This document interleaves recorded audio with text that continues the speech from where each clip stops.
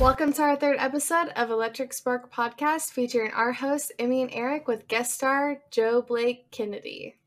Joe Blake Kennedy is a co-founder and actor for Endofilm LLC. He's produced videos for YouTube and other social media. Joe has skills as an actor, voice actor, artist, writer, storyboard artist, fight choreographer, and uses additional visual effects for Endofilm. Please welcome Joe Blake Kennedy, a voice actor, co-founder of Endofilm LLC, and a graphic artist.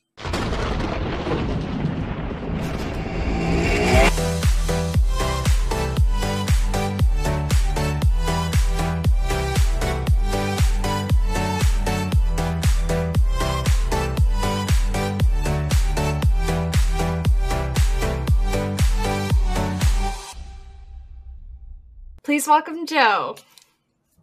Hello, everybody. Thank you for having me on. So Joe is a lead actor and co-founder of Endofilm LLC. Would you like to explain what Endofilm is and how long have you been part of that company? Yeah, long story short, Endofilm, it's a collaborative effort amongst me and a good group of tight friends that I've been with for a while. We've been at the kind of social media YouTube game pretty much since it started. But up until about like a good few years ago is when we decided to really take it seriously, try to get into creating content as high quality and as consistently as possible.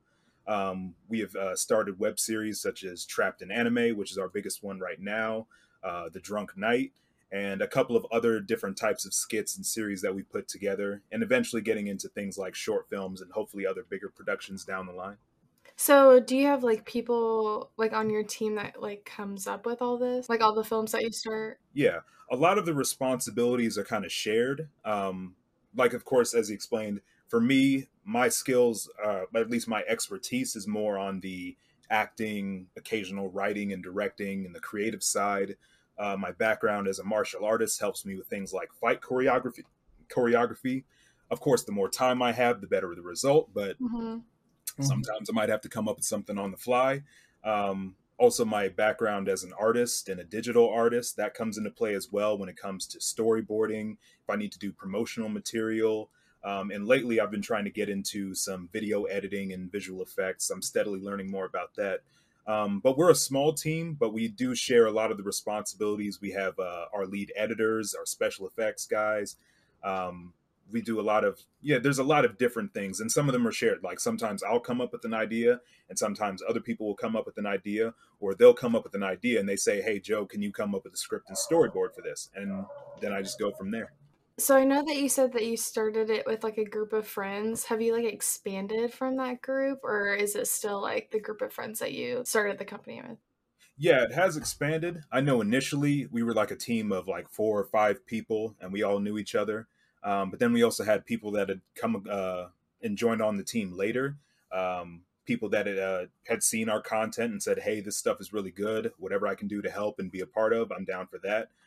Even one of our team members, she's out in Chicago. So we do a lot of work together remotely. It gets kind of hectic sometimes, but it has worked out. She's a regular host on a podcast that we just recently started putting on.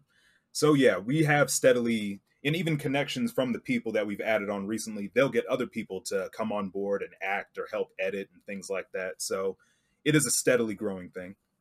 I think it's like kind of crazy how you can like start with a team of 2 or like a team of 4, like you said, and it's like all friends, and then you just like meet new people and they're like, oh, I'll help you with this, and then it just like gets bigger. It's kind of weird how that kind of works. And also tell us a little about yourself, like in general, and how you got to where you are today. Just like basically as a voice actor or graphic designer, just tell us how you got to that point or where you started. I know like people, obviously it might be from a pencil and a sketchbook, but, give us the process for our listeners. I know that you pretty much came like from nothing and have been pretty successful in the past like couple of years. So I've seen you grow, but I want our listeners to like know what the process is and like how they can start becoming a voice actor or even a drawer. Yeah. It's kind of funny for me too, because I'm terrible at hyping myself up. And especially any artist will tell you we're our own worst critics. Where that's so true. That is so true. Because even for me, like, especially at where I'm at now, there is a multitude of things that I am good at, but me being so self-critical, I'll say that I don't excel at any of those things. But sometimes as a creative, you just have to bite the bullet and say, you know what, this is fine. And then people will say, oh, this looks so good. At that voice in the back of your head is just like, it could have been better. I remember that in class you did that. I said, this Joker looks good. And you're like, no, that's trash, Eric. I'm like, no, it's not. But for me, with the beginning of my journey as an artist and as a creative, as an actor, it starts way back at the beginning. Because even for me, I've never really had any like formal training as an artist or an actor, voice actor, or whatever. It's literally starts with back when I was a kid. I just started to draw. That was just a natural, habit that I just started to develop. Even teachers during high school and middle school, they would admit they would notice me in the middle of class, like drawing in my sketchbooks or whatever, but the grades didn't slip. So they were just like, okay, he must be paying attention, so we'll let him keep doing it. When it comes to like acting and voice acting, I grew up with watching cartoons, picking up on different performances, different voice cadences, things like that. And I think that's what helped me develop more of a natural talent towards these type of things. But then, of course, the more you get into your craft, the more you just start to pick up on things and learn. Then definitely as you get older, you start to learn more about the realities of the industry, for better or for worse. So I always am trying to find my inspiration from, things that inspire me. Like, of course, I'm a huge Batman fan, as fans of The Dark Knight can probably tell. But, looking at someone like Kevin Conroy, the voice actor, the primary voice actor of Batman, I love hearing like him speak about his history as an actor and how that role fell into his lap and how it just became his life essentially. And he loves it. But for me, when I was doing like the character of the Drunk Knight and doing my own Batman, I'll admit to myself, it is just an approximation of Kevin Conroy's voice because he has the best voice. And to an extent, it's also my natural voice as well. But if I was to really like seriously try to get into the character of Batman, I would have to follow the same steps that he did. I would have to follow the same steps an actor does. One of my favorite quotes from Kevin Conroy is that, you're not memorizing the lines, you're memorizing the breaths and the heartbeats, because your voice comes out a certain way because you're thinking a certain way. Your voice is racing because your heart is racing. And that's like the key to acting and voice acting is its performance. You have to embody your character to the point that you identify, their history, their context within the story, and it just comes out naturally. It comes out authentic. And then, of course, balance that with all the technical things you have to be aware of, like camera position, lighting, facial expressions, stuff like that. I love that quote. I'm just gonna say I was that right now. I I literally was like, I can't breathe. That was such a good quote. It's really good inspiration too. And like I said, that's a lot of what I try to do too, is I just try to, even in the age of the internet where so many resources are available to you, it does make you question a lot of like the systems put in place in front of us as far as what you actually need to be successful.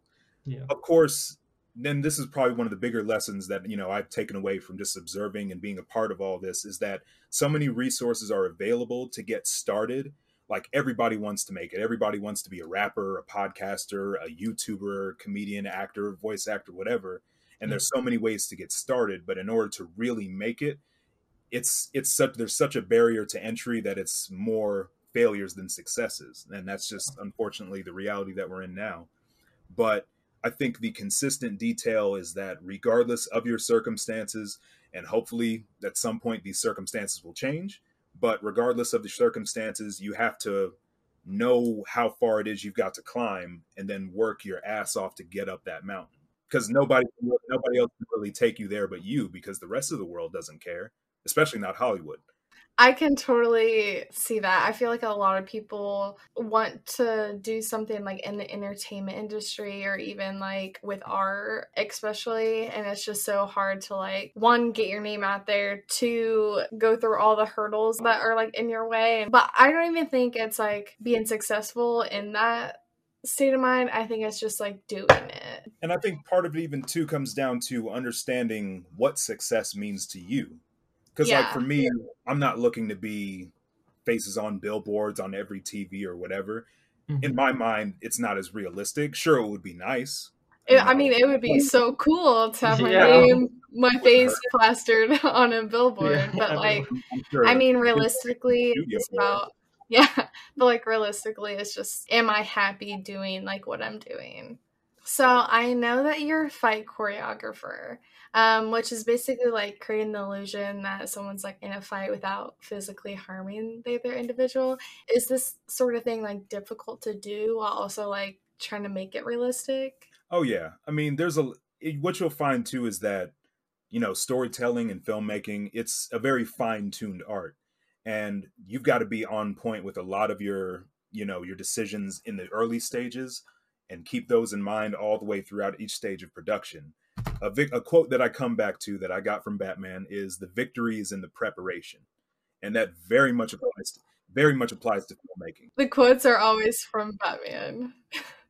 Yeah, I was gonna say you had another second quote.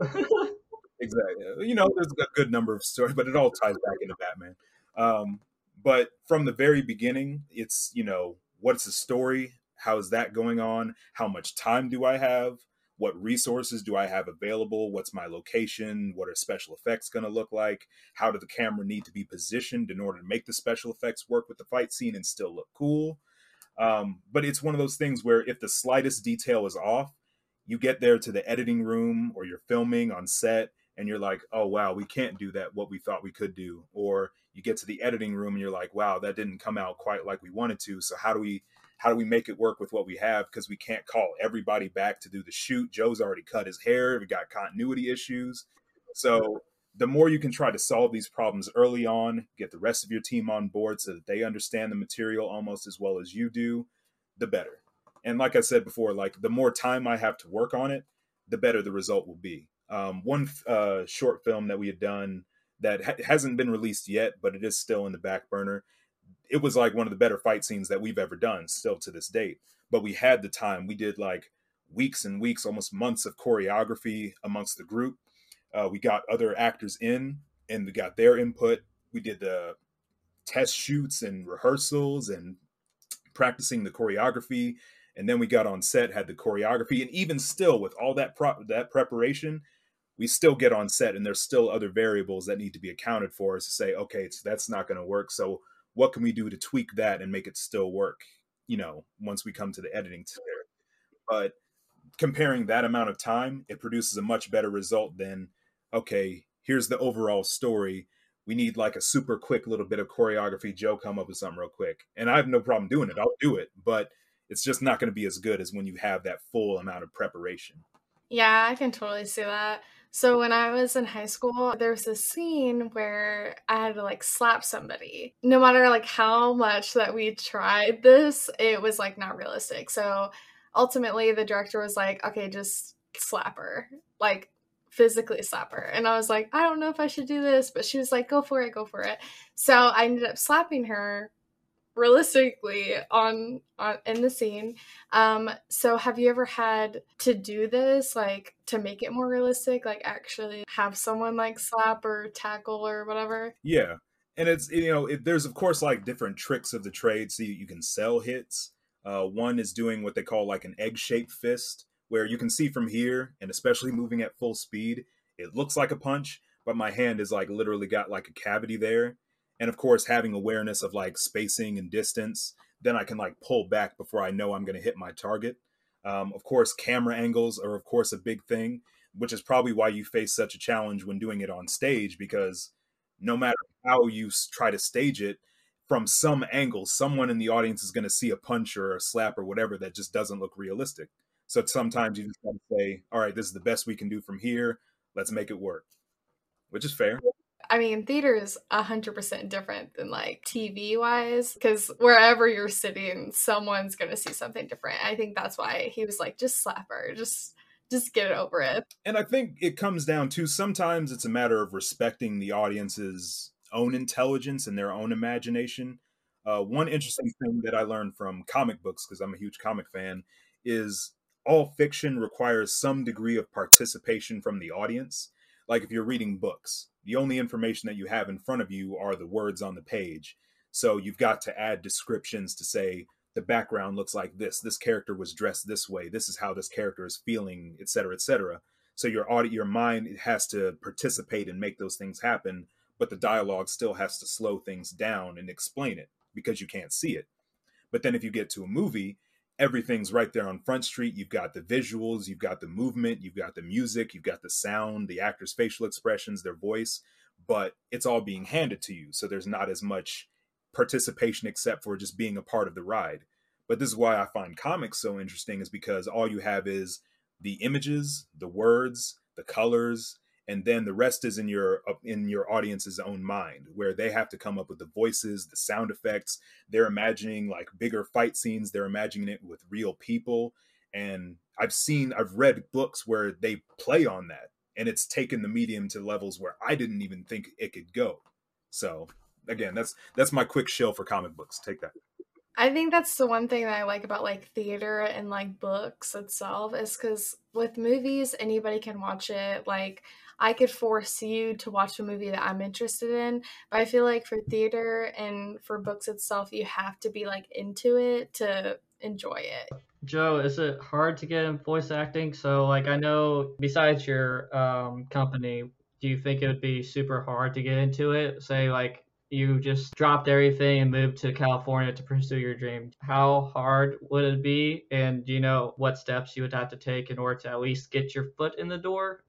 Yeah, this is where we get to the real talk of it, because I'm not going to try to sell you that it's easy. All it takes is hard work and dedication. That's it. Because there's going to be so many variables and challenges you're going to have to overcome. And this is, of course, where you get to a lot of the sadder realities of the world, where, even just earlier today, I was watching a documentary talking about like some of like the poor conditions in LA, and I try to keep up with politics, and I'll see everybody living under every bridge, and even people that are, Oh, okay, they've got money in their pocket, they've got jobs, but they're still living in homeless shelters because they just can't afford to live in like an apartment or wherever else, or they don't have a couch that they can surf every couple months or whatever. Um, and I've had some time, even working in a studio here in downtown Indianapolis. You associate with a lot of actors who are in agencies and doing auditions constantly every week. And a lot of them do have that dream of moving out to LA and trying to pursue this as their 100% their career, because they're hungry for it. They want it. But of course, there's a lot of challenges that come with that, because as I said, the industry doesn't really care. And everything needs to be a sure bet in business. They don't want to take the risks on a smaller scale production. So that's why for me personally, I'm in the stage I'm in, I'm more comfortable trying to create my own opportunities to tell my own stories. Comes with its own different challenges, but there's a little bit more control in my camp. But when it comes to, trying to pursue acting or voice acting as a career, of course, there's step one is get yourself in order, get your own experience, find your own method, find ways, learn the ins and outs of acting, find your own techniques, take classes if you need to, study up on your favorite performers or read books, whatever you got to do. Of course, getting with an agency is definitely a big help. But I think some of the challenges you might face may just come down to even you in particular, because even in small town Indianapolis or in the tri-state area, Cincinnati, Ohio, or wherever else, Kentucky or whatnot, even I've seen where there'll be people that'll come through in the studio. I'll do an audition for them, and they'll tell me about how, they're doing modeling, but the person trying to, looking for the models is saying, oh, well, you just weigh a little bit too much. You're not tall enough. And I'm like, who are you talking about? This is a 10 out of 10 over here. She's she's got it. She Like got it. what I see on the daily, like she is built for that. But Yeah. there's such a strict standard of what people are looking for. Some of it does come down to your physical appearance, your race, which is another sad reality. that's true, because like they could want someone with brown hair and brown eyes, or blonde hair and blue eyes, Yeah. and you just don't fit that description. And then even when you get the part, you're ready to roll. They're like, even I then, want to, I want to change your hair color. Yeah, let's Yeah, just not change even your just hair that, but even worst case scenario, even the people above the creatives and the studios or whatever, they'll make decisions and say, hey, we want to go a completely different direction. And for better or worse, they'll just recast, rework the script, change the name of it, market it a certain way so that it completely botches the release of the film. I'm sure Warner Brothers it should be taking a lot of notes right now to the death of them, but it's everywhere. And a lot of it too is understanding what roles you think you would be a good fit for, tailoring yourself to what it is that you want to be and what you want to do as an actor. Even somebody, again, going back in the DC world, Michael Shannon, who played General Zod in Man of Steel, among many other things in his career. Yeah. But he cracks me up, and I love him to death because he is like built to be like a scary person, almost like a modern day Jack Nicholson or Tim Curry or whatever. But they get those roles. They are typecast, but people know what they want from them. They want a guy that has a quiet intensity, and when those roles come to him, he's perfectly content. And sometimes that's just where you got to be. If you want to be a commercial actor or whatever, or if you want to take lead roles in certain stories, that may just be your niche, or at least maybe until you've built a name for yourself to the point where you can get those bigger names where people are coming to you and seeking after you because you're that next big star. Yeah. And even then, there's no real guarantee either, because even in the position that we're in the YouTube and the Instagram and the Facebook space of online content creation, if we hit that plateau where we've got millions of subscribers, millions of followers, millions of views or whatever, that's only step one, because at some point the party's going to be over. And if we're making the money, if we're living in our own house and doing this full time, at some point we've got to set ourselves up for the future to say, okay, what's my next step? Do I try to move my career in a different direction? Do I try to create something else to make opportunities for other people who want to do the same thing? Do I educate people? Do I create my own agency that runs with, I think, my own set of ethics or whatever? So I try to stay humble in that sense as well. Like, even for a lot of the successes that me and my team have had, I still know we haven't even hit the ceiling. We haven't even come close. So the work is never done, but it's work that I love doing. So I'm cool with not stopping. So would you say like voice acting would be easier to get into than like film or TV? Like, I've always wanted to be an actress like in a movie or TV series, but I can't imagine like hearing my voice constantly as a voice actor. Yeah. I'd probably apply the same lesson that I take from doing day jobs, 9-to-5 jobs, is, going from one job to another, you're mostly just trading off the things that you don't like. For me, I did like 11 years straight of customer service. I worked in fast food, retail. I worked at a U-Haul, stuff like that. But it was always that direct customer service kind of thing. And then, of course, you hit burnout pretty quickly. So for me, now I'm working as a delivery driver for Amazon. The job still sucks, but I don't have that direct customer service environment. I get in the van, I pop my headphones in, listen to music, listen to podcasts, pick package up, drop it off. Contact with people is at a minimum. I can deal with that for now. My work to social life and regular life ratio, I keep the work to a minimum as much as I can while still paying my bills, and try to put the rest of my time to whatever it is I'd like to do. So I'm content with that for now. And even for me personally, if I really wanted to do it, if I was really hungry for it, I could probably quit the job and just try going full in on trying to be an actor, a voice actor, graphic designer, whatever, because even opportunities will come up for me as a freelance artist or whatever, but there are going to be a degree of risks and things that you have to sacrifice in order to do that. For me personally, I'm just not strong enough to make some of those sacrifices right now, but you never know what could happen. But if your heart's really in it, if you really desire it, you can. It's going to be tough, but as long as you are still here, as long as you are still kicking, the story is not over. And I think probably there's a big advantage to us being this younger generation, maybe everybody else more than me because I'm old as hell, but they're the biggest advantage I think that we have growing up in this age of technology and resources and information. Like I said, there are a lot of opportunities to get started. And, when you're young and you don't have that degree of responsibilities, no kids, no family, things like that, then you can afford to sacrifice the 9-to-5 jobs. And it'll come with its share of challenges. I'm not going to diminish that at all. But I think the biggest thing that we have to be aware of is a lot of the fiction that we've been sold. because the world just isn't the same as it was years ago. Like there was a time, some generation, a generation or two ago, where you could work one full-time job and own a home. That is definitely not where we're at right now. And a lot of people will still try to sell you on that dream, that reality. Just finish high school, get to college, and you'll just magically be okay.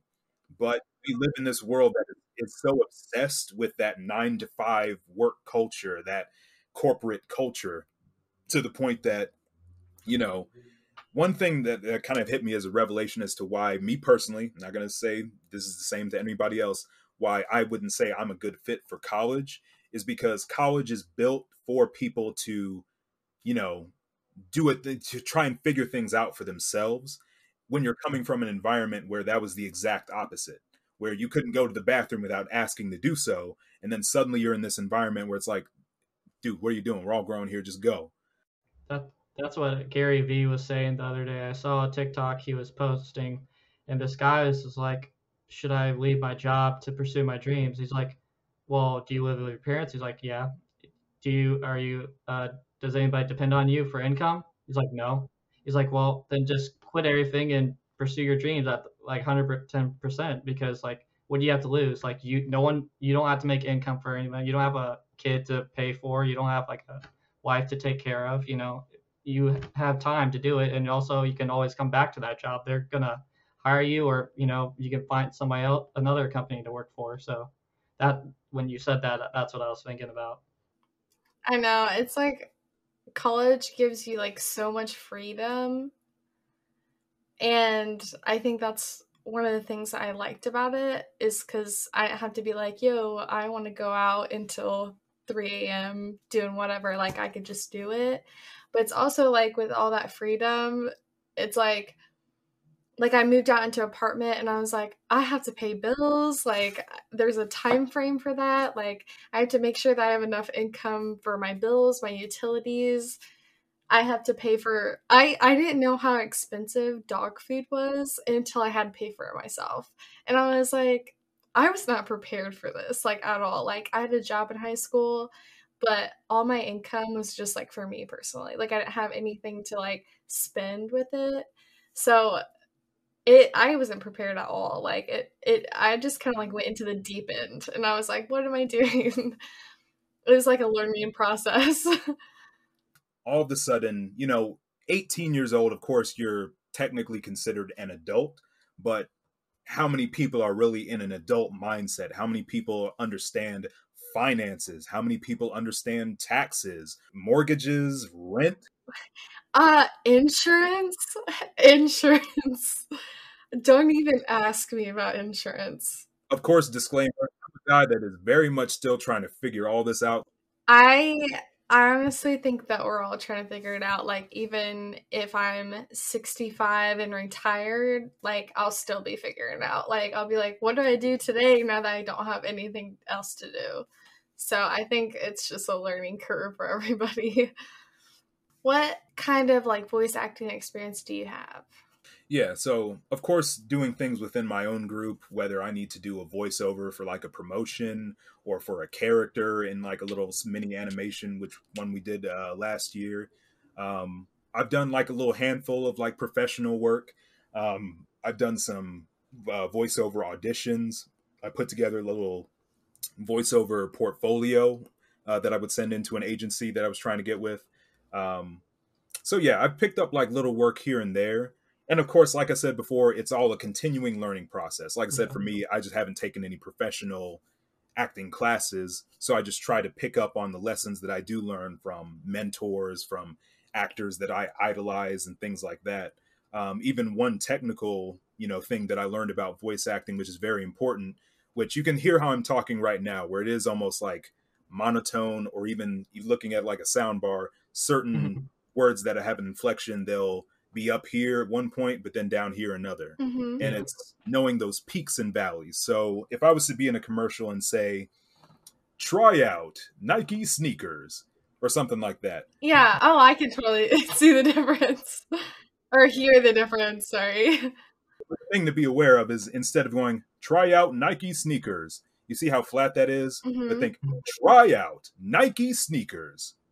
Finding here's where you want to raise it, here's when you bring it back down, raise it here, raise it up here, so that it becomes appealing to the ear, and even knowing how to keep your levels the same all the way throughout, so that there's not a point where it's spiking and it creates that sharpness in the senses. So there is a very technical craft to it, but I think a lot of it's the same thing where it comes down to performance, where of course there's a different style of acting when it comes to portraying a character to doing a commercial, but that's just another type of character. So you've just got to learn the tools of the trade there as opposed to over here. Yeah, it kind of reminded me of, so I worked with an athletic director all last year, and he had me, I mean, I did a bunch of stuff for him, but during football season, he was like, I need an announcer for the junior high. He was like, I want you to do that. And I was like, I've never announced a day in my life. So watching so we've had the same like main announcer for high school football games for like ever. Watching him, I think, helped me a lot because, like you said before, it's all about the way you say certain words. Like, you don't want to hear touchdown. You know what I mean? Like, you want to hear, like, touchdown, like, the whole shebang. I think it helps a lot. Joe, what are some life experience that was most helpful for you when you're working in this type of industry? I think the time that I spent working at a studio here in town, it was called Zahi Studios. They do some really amazing stuff over there.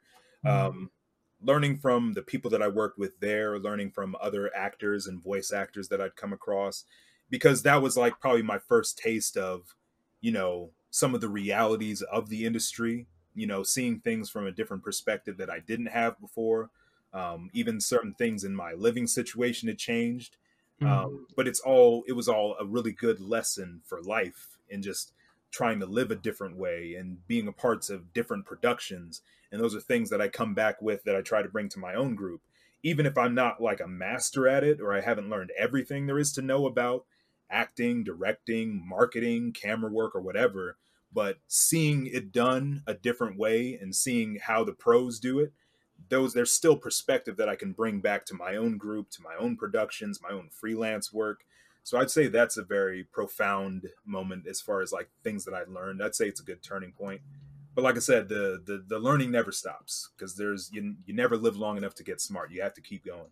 So I know you already spoke on this earlier about additional income. So that was one of our questions we had for you. But to connect with that, so how much would you say you should spend working on your passion compared to work? I know you have to pay bills and you have to do this, but how much would you consider, say, like an 80-20 split, or, about like 90% at the real job, 20%, like 10% at the other job? So how would you gauge that roughly? Yeah. I mean, of course, the ideal thing is, and again, this is something I struggle with all the time, is putting the majority of your time, whether that be 80% to 60, try to put it towards your passion. Or even if it's a lower percent, but you're working so hard in that lower percent that you're almost making up for it, then maybe that's the path. But I think, like I said, a lot of it comes down to understanding what it is that you are willing to sacrifice and how much time you're willing to put into it. And I'm not going to shame anybody for not wanting to put in the full amount of time, because everybody's built different. Like I said, I'm probably not willing to live out of my car in LA just chasing the auditions, because, like I said, there's an extent that I want to be comfortable. But sometimes that's just what it takes. So a lot of it's going to take some soul searching, assess what it is that you want, where you want to be, and how hard you are willing to work in order to get there. Yeah, I could I agree with totally, that. yeah. Because, like, I mean, Eric, you've kind of talked about this a little bit. Like, should I just quit my job and focus on, like, my passions? And I always No. said, like, if you focus on No. it, you have to fully, like, Oh, yeah. go. And I was like, you might as well, like, keep working now, see where it goes. Like, if it's something you want to, continue to pursue. But I was like, Yeah. at least, like, start it and, like, keep your job just so that you Yeah. can, see where it takes you. If you want to change your mind in the future, you can. But I would not go full throttle. That's just me. I think I'm more Yeah. like, I'd be way too nervous about that. Like, do I have enough money to pay my bills? Like, do I have enough money to like live off of before I would decide? Yeah. And I'm I think more it's a matter practical, I guess. no, that's totally cool. 'Cause I think a lot of it does come down to balance too, where you try to balance. It's literally yin yang. I've been trying to read a lot of like, Zen Buddhism and stuff like that because I find it really interesting. But where you try to find your balance between your instincts and what your instincts tell you, what your passion tells you, but as well as like your analytical mind, your, stuff like that, where on the one hand, you need to follow what your heart tells you, follow your own code of ethics. But on the other hand, too, you've got to find, you know, the technical side of things. You've got to find what works and work doesn't work on this platform. Is this length of video reaching this many people on this platform? Is this video right for this audience and things like that? Also, the business side of things, where you can't rely just on YouTube AdSense because it works. Yeah. It's so wishy-washy. So you've got to find multiple streams of income, finding, getting affiliate links, finding sponsors, doing, crowdfunding like Patreon or GoFundMe for a particular project. There's all these resources out there, but you've got to like be in it like constantly, especially if you want to make that your livelihood. And like I said, you can't put all your eggs in one basket too, because as my group has seen, we started on YouTube way back when. The goal when we first made the company was to devote ourselves to YouTube, but the market's so crowded. So we tried, okay, let's make a web series here on Instagram because nobody's doing like a 15-second web series or consistent content. So build a following there so that when we do have something that we want to put on YouTube that ties in, people from our Instagram will already go there and we'll have an install base already built in. Even if it's just a small percentage going from here to there, it's better than starting over here and having to really climb your way up the top.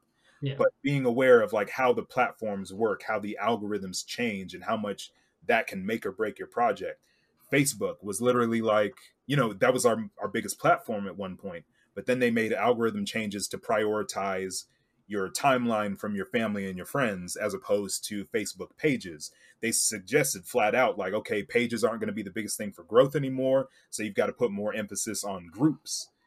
So it's like, okay, well, now back to the drawing board. So how do we find growth from here? Then all of a sudden, TikTok was our biggest thing. And now Instagram has the Instagram Reels thing. But what makes me mad, our team members mad, is because they have the 60-second Instagram Reels, but it's only working on like regular people's, pages. But if you're a content creator, you only get like 15 to 30 seconds and everybody's just waiting like, yo, how do we get the 60 seconds? And Instagram is saying nothing. And it is really frustrating because if we had that, numbers could shoot through the roof right now. But so a lot of changes with social media. Yeah. So we're kind of at the mercy of a lot of these platforms, but hopefully one day the goal is to get past that and just be to where we are in control. We have the power to go to whichever platform we need and we can do our thing. But we got a lot of work to do. So do you like have your own like recording studio or like do you go somewhere else to do everything? I mean, the setup, it's funny because I've got good equipment now. Like I've got a microphone, I've got some sound foam, things like that. I've got some software on my computer. But even we've done videos where it's literally just we're on set. We know what voiceover I need for a quick video. My friend gets his iPhone. Okay, do a monologue here. Everybody be quiet. Record it right there on the spot. And then boom, that's it. And it's kind of funny when you look at our journey since we started to where we are now, where we have people on the team that did buy huge 4K cameras and microphones and tripods and stuff like that. But nowadays, some of the simplest things that we do use are just a phone and doing that because a lot of these social media platforms are tailored towards vertical content.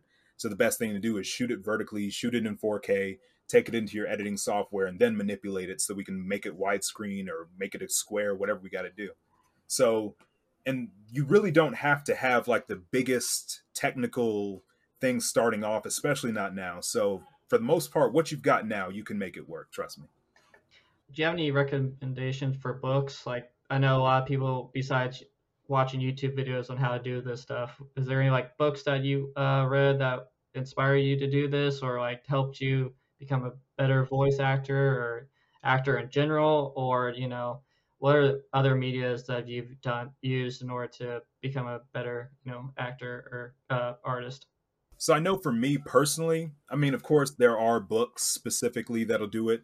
I've been big into listening to audiobooks as of late, mostly because it fits in with my schedule while I'm on the road at work. I'll just pop in an audiobook and I'll just listen chapter by chapter that way. But a lot of what I'll look for, I'll try to find maybe something specific. I'll Google and YouTube have been probably my biggest and easiest resource that I have to pull information. Mhm. Um, but I'll definitely listen specifically to interviews from some of my favorite actors and voice actors, hearing their stories, hearing the challenges that they overcame, hearing their method to acting. Where even sometimes you'll hear different perspectives, where one person will say, "I don't want to get a line reading because I want to find that character on my own and find those results on my own," and one director will say, "Hey, I'd rather just let them find it because." From my experience, letting them find it on their own gets me better results than if I tell them, hey, say it like this. But then other actors will say, hey, I'll take the quickest way from point A to point B. Just tell me what you need me to say, and then I'll say it. So there's really no rules to this. I think it just Mhm. comes down to just doing whatever you feel is most comfortable to get the proper result. And bet money, there's probably going to be actual, professional voice actors and actors out there who are going to say this guy doesn't know what the fuck he's talking about, and to an extent, you're right. To But an like I extent. said, it's a very subjective medium. The methods you choose to use are very subjective, so you just got to find what works best for you. You know, find your sources from things that you trust, that you respect, and just come to your own conclusions. I know you're a writer and a freelancer. What is like the hardest part about doing that? Like finding jobs for one, and two, it's like which ones do you pick up? Which ones do you leave alone? That was a couple things I was thinking about when you said you're a freelancer and you also your company looks for job opportunities. So what are some hard parts that you guys face with that? Yeah. I know when it comes to like, professional acting in particular, when you're doing like constant auditions and things like that, that's a very tough one because a lot of it is so out of your hands. There's no Mhm. real way to control how many people are going into that audition. Yeah. Everybody's bringing it to the table and they're all hungry for the same job, and everybody has their own approach to doing the same role. Side note, even one acting exercise that I had heard of maybe a year or so back was Mhm. take a certain line and say it as many times as you can in as many different ways as you can. And it's actually really fascinating when you see how many different ways you can say the same thing and have it fit so many different situations. Yeah. Yeah, so it's a fun one. But when it comes to like auditioning, your job as an actor, I guess, is to try and get inside the mind of the director or the writer and try to give them what you think they're looking for as best as you can. So if a line comes across the page that says, say, you know, why did you do that? You've got to think about the situation that you're in, what type of character you're playing, how they feel, how the other person's going to feel, what's going to happen when they say it. So you can say, why would you do that? Why would you do that? Why would you do that? Like there's always like different approaches to saying Levels. the same thing. And you never know which is the right one that's going to get it. And you never Yeah. know what somebody else is going to do and they might get it. So doing that, it's a very tough way. It's a very tough, but it's a constant grind. So of course, one of your biggest things may be making connections, having people in your circle that are writers, directors, actors, whatever, so that you're in the mix and people know who you are and say, oh, I know this guy, he'd actually be perfect for this role. I'm not saying be a complete two-faced moron and just get these relationships strictly for the job. Yeah. Maybe make some genuine connections, make some friends. It never hurts to have too many friends, I'm sure. So I think that's, especially if you're trying to move out to LA and be a serious actor, I think those kind of connections are definitely going to help you out. Oh yeah, for sure. Especially like when you're out of state and you're living on your own. So Definitely, especially in LA. yeah. So, speaking about the audition process, how does that kind of work for someone like aspiring to be like a voice actor? Yeah, I know, like I said, from my experience, both being in it and from the outside looking in, being the person who is doing the auditions for other people, um, a lot of it goes where you're part of an agency. they send something out to all their actors to say, okay, here's the project. This is when we need auditions by, from this time to this date. You look at the material. So let's say it's a commercial for like a senior home or whatever. You get your lines. You say, okay, this says Stratford Senior Living. Ideally, the more time you have to read it, come up with your own approach, the better. But sometimes you'll get it that morning. You need to get there by noon, and you only have until 3 p.m. to actually send in your audition. So sometimes you just don't have a whole lot of time. So you've almost got to be thinking on your feet as fast as possible, especially when people were coming down to a studio who didn't have the equipment and the backdrops to do a self-tape. They would have to go to a studio and have them take care of it for them, or go to one of the offices at the agency or one of their locations in order to do it for them. So you get there, you're in your waiting line, you're with the other actors, you're taking your time to sit down and read and reread the material and think in your own head, okay, how am I going to do this? How am I going to do this? You get inside, it's your turn, meet with the person doing the audition for you, and then you might get some input from them that what they think might help the actors or the directors get what they're looking for. But that's the tricky part. You never know exactly what's going to be the right thing, so it's very tricky. Yeah, you could think that they hated you and then you get a call back, or you could think that they love you and then they pick someone else. I also know that you do art, and usually freelance art. What have you done recently? I know back in the day when we were in high school, you did a lot of Joker and Batman stuff, but I didn't know since then. What have you done? He probably still does Same. Batman stuff. Like, there's no way that he does not do Batman art. No way. Yeah. I know for me, a lot of times, just given the nature of the type of stuff I do on the regular, it's largely like conceptual artwork, things like that. I'll do even something as simple as like stick figures to draw out like fight choreography, like, okay, this move happens, these people are in this position, et cetera, et cetera. I do a lot of storyboard work. So one of the things that I do, because I'm trying to get more into using technology for like the art that I do and doing digital art. So I'll either be in like Photoshop or I'll be in an app like Procreate on my iPad, and I'll bring in like a picture that I Googled, which is like a storyboard template, bring that in, put that on a layer, start another layer, and then start drawing my storyboard that way. So that way I can, draw it in, erase it, add colors, all kinds of stuff.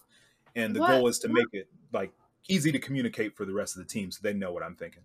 What is a storyboard? Like, I know you've mentioned it a few times, and in my head, I thought I knew what it was, but maybe I don't. But like I said, basically, like, say, when it comes to doing your pre-production, you'll have your script. So that way you have like a text version of how the story is supposed to play out. But sometimes it does help to have that visual. So what I like to do is I'll have, a storyboard like this. So you can see there's the image right here. And then there'll be text to describe it, what sound effects are being used at what time, what bit of dialogue is being used at what time, what kind of motions. Like I'll have a person here, and then I'll have arrows to show that their arms are moving a certain way. You can definitely show what type of shots you want to get, what kind of angles. This one's at a medium, the next one's at a close-up. Here's your establishing shot, here's your wide, here's your drone shot. So that's probably one of my favorite things to do as part of the group, is doing that sort of visual storytelling and get that on board. So another question we had is like, would you pick a different career? Like when we were young, like I wanted to be a police officer. Obviously that's not happening. So I didn't know if that's changed, or you've always been wanting to be a voice actor, or if you could just change your career, like, and just do anything and you'd be like successful in it. Like, would you change it? Yeah. I mean, like I said, for me personally, it's always just comes down to, I don't have to do it big. I just have to be doing it. Whatever it is, as long as I love doing it and I can devote more of my time to that, ideally all of it, as opposed to devoting it to the 9-to-5 jobs or whatever, then I'm comfortable. So if it's not acting or voice acting or telling stories or writing or making movies or short films, then I'll probably be into like, trying to be a professional fighting game player or whatever, get sponsor that'll let me go to tournaments and things like that, and I can devote most of my time to that. Or I can try to pursue teaching martial arts, or maybe going competitive if I wanted to put the time in for that. So there's always avenues that I can take. I think it just comes down to what it is that you as an individual want to put your time into. Because like I said, I'm really good at playing Tekken. Tekken's my favorite fighting game, but I just don't have the time to put in to go into the lab, learn each character's frames. This is how I fight this matchup. For me, I just play for fun. I'll get very frustrated because I don't know the matchup because I'm not doing those things, but I understand that. I'm like, okay, I just don't know what that means. It's cool. I'll just stop playing, let the salt wear down, and then I'll come back tomorrow. Eric, if you could change your career path, what would you pick? Well, I really don't have a career path now besides making a podcast. If you could just do anything tomorrow and like be good at it, like what would you do? I'd be an actress. I would 100% be one. I will never do it, but I would be one. I wanted to be a like travel photographer and make YouTube videos, like travel as much as can and show like, hey, this is places you need to visit. I always saw on YouTube and also photography, National Geographic was really interesting how they got the shots of like space and also like the valleys of, of the mountains, which was awesome. And I always wanted to do that. And most of my old photography photos, that's what they were. They weren't like portraits or anything like that. When you take my photos, they're good. Do you still do like any photography just in your off time as just like a little hobby essentially, or? He when I actually, take pictures of her. Okay, yeah, because he's just my photo man. I don't know, but we went to Gatlinburg a while ago, and I had like a professional camera, so it has like the short lens, the long lens, and since I was driving, I had him take all the photos, and they actually turned out really well. Like we'd switch on and off, but he got to test out my camera. Yeah. Awesome. All right, Joe. Well, we have a little segment for you. So we're going to see if you could do different voices and on the spot with different scenarios. So you can make up your own. Yeah, you can make up your own scenario. We'll just give you the basis of it. So the first one, can you do a Batman voice? Just give us a scene. He's trying to understand what an iPhone is. All right, I'll start off the scenario here. So Robin walks into the Batcave. Hey, Bruce, I just got a new iPhone 7. Come on, Bruce, don't look so grumpy. Here's what I never understood, Robin. Why is it that even me, in all of my technical genius and my years of crime fighting, mastering science and criminology, evolving Wayne Enterprises into one of the biggest conglomerates in all of Gotham City, and even I can't understand why the iPhones are so damned expensive? It's because of the name brand, Bruce. If there's anything in this world that's crime, it's Apple. Lower the prices. That was good. Oh my God. You can hear me speaking to my character. I don't understand why. When he said it's because of Apple, I almost lost it, but I was like, I have to be calm. You can tell I'm traumatized by most of my friends who completely shill to Apple every chance they get, and I'm like, shut up. I don't need it. I don't care. Wait. Yep, I've got to say it. I'm burning bridges tonight. You are a Samsung user? Here's the thing. I am Android. Yes or no question. Yes or no question. I would just use whatever technology I need at the time, whatever I can afford. If it does what I need it to do, I'm cool. Joe, I thought we were starting off good, but he just ruined it. Like, I have a Mac. To my principles here. I just, like I said, keep in mind, I have an Apple. We can't fake. Like, look, Apple. I've got an Apple Pencil or whatever, but I'm not brand loyal to Apple. I just get what I need to work. That's all I need. Just give me what I need to do the job. That's it. It depends on what it is. Because iPhone, you can FaceTime. It's so much easier. Yes. I don't be talking to nobody anyways. Does it do what I need for the group? I'm good. Does it make calls? Does it do texts? I'm good. Laptop wise, I have a Mac because I mean it connects with my iPhone, so it's just easier to switch stuff on and off. Plus, if I have issues, the Apple guy can just get on my laptop, wirelessly and then help me out. And then I also have a Apple Watch, but I also have a PC, so that's Windows. Yeah.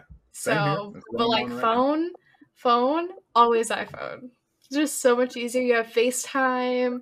You can read when people see your messages. The one thing that sucks is when you're in a group message, like a group chat with like someone who's a Samsung user or whatever, because you can't title your group chats. And I'm like, if you had an iPhone, we'd be able to do this. All right, I got the second scenario. In her Peter Parker voice, give us a scene where he meets Thanos for like the first time, when that big huge Avengers scene when he like is like, oh my god. All right, here we go. Try to tap into my own Peter Parker voice. Let me see here. All right, so we'll start with Thanos. He has just come through a portal. He's got the Infinity Gauntlet. He's staring down the Avengers. So, you really think you puny mortals can withstand the might of death incarnate? Question! Iron Man, Peter, you're not in school, kid. You don't need to raise your hand in order to make yourself heard by an evil madman. Okay, question real quick. So, you've got that crazy glowing oven mitt right now, right? Exactly what makes you think that it gives you the right to take over the universe?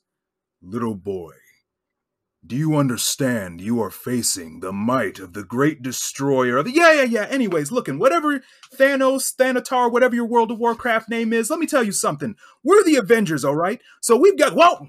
Dodges a laser beam, fights, kicks off, whatever. How about that? So for the last one, it's try and do something in a commercial voice. So you can create your own commercial, basically. Okay, there we go. Yeah. Do you have trouble keeping your promises to your friends and family? Do you find yourself disappointing them at every turn, at meetups, group cookouts, or anything of that nature? Well, why don't you try politics? Becoming a politician is easy. Just take money from every corporate douchebag under the sun and you'll get in no problem. Warning, side effects include loss of any sorts of integrity or human sense whatsoever. I was not expecting the politics at all. Like, when you said it, I was just like, wait, what? That just took a turn. That's true. That's true. I was like, maybe I should go to politics. Because I was like, I'm agreeing to all this. So here's some things to think about that we noticed when we're researching voice actors and what problems they might have. First one, and I want to know your opinion about this too. Voice actors are always on call, even on vacation. Do you think this is a true statement, or how extent is this true, or if it is, honestly, to you? I guess depending on where you're at in your career, essentially yes. Because if, let's say, if you're in a position where you have the part, you're doing your job, I'm sure, because like when you think about the process of animation where you'll start off by doing your lines recorded first, you'll read off your script, they animate around how you do your lines and match the lip movements up to that. But then sometimes you'll have to come back in and do ADR to say, okay, we want the character to be animated this way, so come back in and try to match that animation there. So in that sense, I could see it where that becomes the case. Ideally, I hope that they would try to work with you on your schedule. But then on the lower spectrum where you're just going in audition after audition, to in a sense, yes. And then maybe to a slighter extent, no, where you don't have to go in for every audition. Of course, the agencies try to send you stuff that they think that you would be a good fit for. But even sometimes I would get emails for an audition for veterans or stuff that really doesn't apply to me at all. So I'm like, yeah, this has nothing to do to me. Why'd you send this here? Yeah, I could see that because I've seen a lot of like Breaking Bad guy that played Jesse. He did like a bunch of what was it? The cereal pops. Yeah, he did with that, and he was just like, I regret doing that. He was like, it was his first gig, and he was just like, I regret that. Well, that's the funny thing, because I'll see ads with like celebrities in it, and it'll be like literally like a 7-second ad with just Kevin Hart saying a line or something, and I'm like, did you really need to blow through your budget just for that? You could have got literally anybody else and you'd have been just fine. Sure. But hey, he's a big name star right now, so why not? Yeah, I would blow through my budget for Kevin Hart. I mean, look, I'm sure he's a nice guy. I'd love to hang out with him myself, but at the same time, I actually know somebody who met Kevin Hart because he worked at an arena and he was like doing a show or whatever. And Kevin was like, hey, do you want to be a part of my video or whatever? But he had work to do. And I was like, I would have quit my job to be in that video. Like, no doubt. Just saying. I feel you. So, voice actors could be jobless for like months or even years. Is that kind of why you do a little freelance art and like produce content for YouTube and social media? Well, essentially, like I said, for me, where I've grown less interested in trying to chase after the roles from like agencies and stuff like that, and I'm just more personally interested in just trying to create my own stuff. Or like I said, for a lot of the freelance stuff, you know, people will come to me just here in the community that know me, that know that I draw, that know that I do work in Photoshop or whatever. They'll just say, hey, can you do this? What's your price? And I'll just be fair and I'll say my price is X, Y, and Z. I might present some new ideas to them and they can take it or leave it.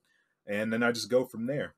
But definitely that is a huge challenge where, like I said, if you're trying, especially if you're trying to make it in like the industry, it's a constant grind. So if you've got the fortitude to keep that up, bless you, because it is not easy. I respect your strength, but like I said, that's just where I'm comfortable. I just like to work where I know I have more control and I can tell the stories that I want to tell, be a part of the roles that I think I would be a fit for. I agree with that. And also they're saying social media is a big part in it as well to, you know, get your exposure out there. Do you agree that to extent, or would you like TikTok and stuff like YouTube? You know, I know some people that don't like doing that, like they'll do the word of mouth, or you know, they'll apply to all these different positions to do the voice acting. Would you use the social media, or would you honestly just try to apply for it? I will say it is 100% true that having a social media presence of some kind is definitely beneficial. I'm not saying you have to do the same thing that everybody else does. I'm not saying you have to follow every trend or whatever. Even like if you're like Morgan Freeman has an Instagram account. For some reason, I think he barely posts on there, but hey, he's one of my favorite actors. Exactly, because it's Morgan Freeman. It's just good to scroll down your timeline. It's like, oh, there's his face. That's fun to see today. But even for me, the great irony in what I do, I'm a part of, you know, the online content creation culture. I could be considered a social media influencer, but I absolutely hate social media. I don't like it, but I've got to be in the mix. So it's kind of you gotta play the game. You got to play the game. I think nowadays social media is just way too important to not be in the mix of it. Yeah. But like I said, for me, I try to rethink exactly what it's for. For me personally, every once in a while, like I rarely post, but I'll scroll through sometimes when I have the time and I'll just react to something or I'll make a comment and stuff like that. Every once in a while, if it's something that I'm interested in, that I think is funny, that I think is important, I'll share something or make a post. But I mostly try to use it as a tool to further the work that I do with Indie with my group. So that's mostly where I'm at. Some actors become unnoticed for most of their career. So like instance, you were talking about Foster's Imaginary Friends. A lot of people don't know these actors because they get credit, but all they get is like a title screen. And just like oh my god, I can't believe I'm forgetting her name. The girl that Sarah Strong, I think that's her name, that did like Bubbles, that did Teen Titans, bunch like Tara, that's what it is. That she did over 500, Bubbles? And I didn't know. Yeah, like Bubbles, Powerpuff Girls. Yeah, she was my favorite. Well, here's the thing. She did a lot of voice actors. Oh yeah, Tara Strong and Phil LaMarr are literally the voices of our childhood because they were in like everything. And I love listening to interviews from them or seeing them on podcasts or shows or whatever, because they can, without taking a breath, dive into the voices of characters that they did 5, 10, 15 years ago. And they'll always get the question of like, what's your real voice? And they're like, I don't know anymore. Yeah, there you go. So I love like- those two. Those two are great. So, are you ready, Joe? Let's do it. Okay. I already know the answer to one of these questions, so TV show or movie? I would have to say movies, just because of the amount of time that it takes for me to devote to a TV show. I'd have to binge it, or I'd have to keep up with it regularly. That's just less of my consumption. But a movie is probably where I'm most comfortable. Okay. Mac or PC? I would go with a PC. One, probably because my friends have turned me off to Apple, present company excluded. But I do like the customization of having my own personalized PC. I've got it decked out with the lights that I like. I've got my Batman logo on it, obviously. So yeah, PC definitely. Don't shake your head. Cartoon drawings or portraits? Cartoon, definitely. That's more of my style. I kind of grew up doing the, anime, Dragon Ball Z drawings, comic book style, so that's more of where I'm comfortable. Okay. And there's no limit to that, so there you go. I think I know the answer to this. Batman or Superman? It is a direct tie, and I have my own reasons. No, it's this or that. That is the segment. That's the name of the segment, Joe. This or that. I'll No, explain. you can't even Here's the explain. thing, You here's have the to answer. This Between or the that. Between the two, it is Batman just because I have more history with the character, identify with him more. But the most honest answer I can give in recent years is that Batman and Superman are a tie. They are two sides to the same coin. They are good cop, bad cop. They are the day and the night. They work best together. But if I had to choose between the two, it would be Batman just because I have more history with the character. So there, I'm playing by the rules. Yeah. It's the rules of the game. It's the rules of the game. Traditional drawing or digital drawing? I would definitely say in the last couple years, I've grown more accustomed to digital because I feel like there's some unique resources there that I've grown more accustomed to. Initially, it was hard. At first, I did prefer hand-drawn, but after I got used to it, I found some tools that really worked for me, different drawing tablets that work better. I've definitely grown more accustomed to digital. Okay. 3D drawing or 2D drawing? Just for my own skills, definitely I'm 2D, but I'm not opposed to learning more 3D because I think comes with a lot of advantages. I would actually love to see more 3D animation from like anime or coming from DC Comics, stuff like that. That's just my personal preference. Yeah. Sorry, I really No, don't you're like fine. animals. Okay, so art store or comic book shop? I am more of a comic book shop kind of guy. I feel like Now- I'd be the same. Well, that being said, I will admit too, I've kind of fallen out of it a little bit just because it's so all over the place and some of the stories have gone in directions I don't know what's going on. So I just wait until Grant Morrison has something else to put out and then I'm good. Because literally every book the man makes is my new favorite book. I can't his list is just topping everything for me. Okay, so doing one voice for the rest of your life or letting someone else choose your voice character every time?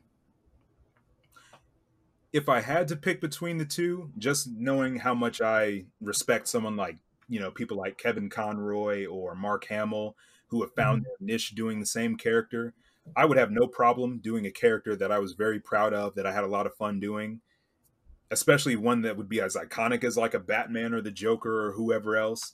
But of course, a little bit of variety here and there never hurts. So, but between the two, I'd be cool with taking just one role for the rest of my life. So hire a voice acting coach or learn on your own? I mean, just from where I've been, learn on my own, but I am never too highbrow for a lesson, so I'll take an acting coach, but I'm just comfortable with learning on my own personally. Probably because I would have to pay for an acting coach, and I'm not rich or nothing, so. So a lot of colors or a minimum of colors? Probably minimum.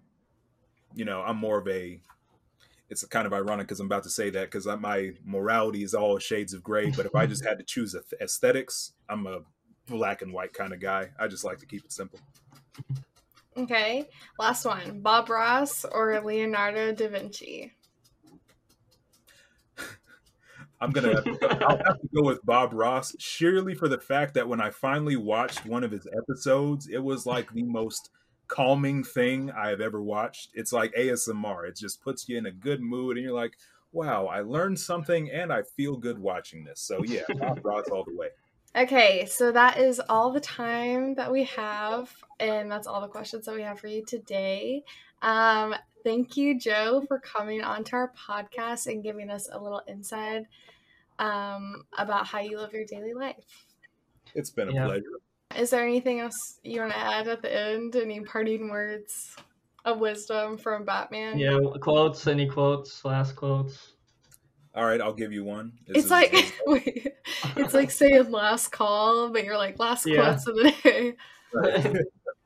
If these are the last words you hear from me, humble audience, the consistent detail to strength is, whether it's be emotional, physical, mental, whatever, it is about what you endure and hopefully eventually what you overcome. This game is rough. The odds have been stacked against you since the beginning, but stick with it. Keep fighting, keep finding your own purpose, follow your dreams, and if you can, maybe make some positive change so that the next people coming after you can have an easier time. Also, aside from that, check out our socials for Indie-Film. We're at Trapped in Anime on Instagram, Facebook, YouTube, TikTok, all that good stuff.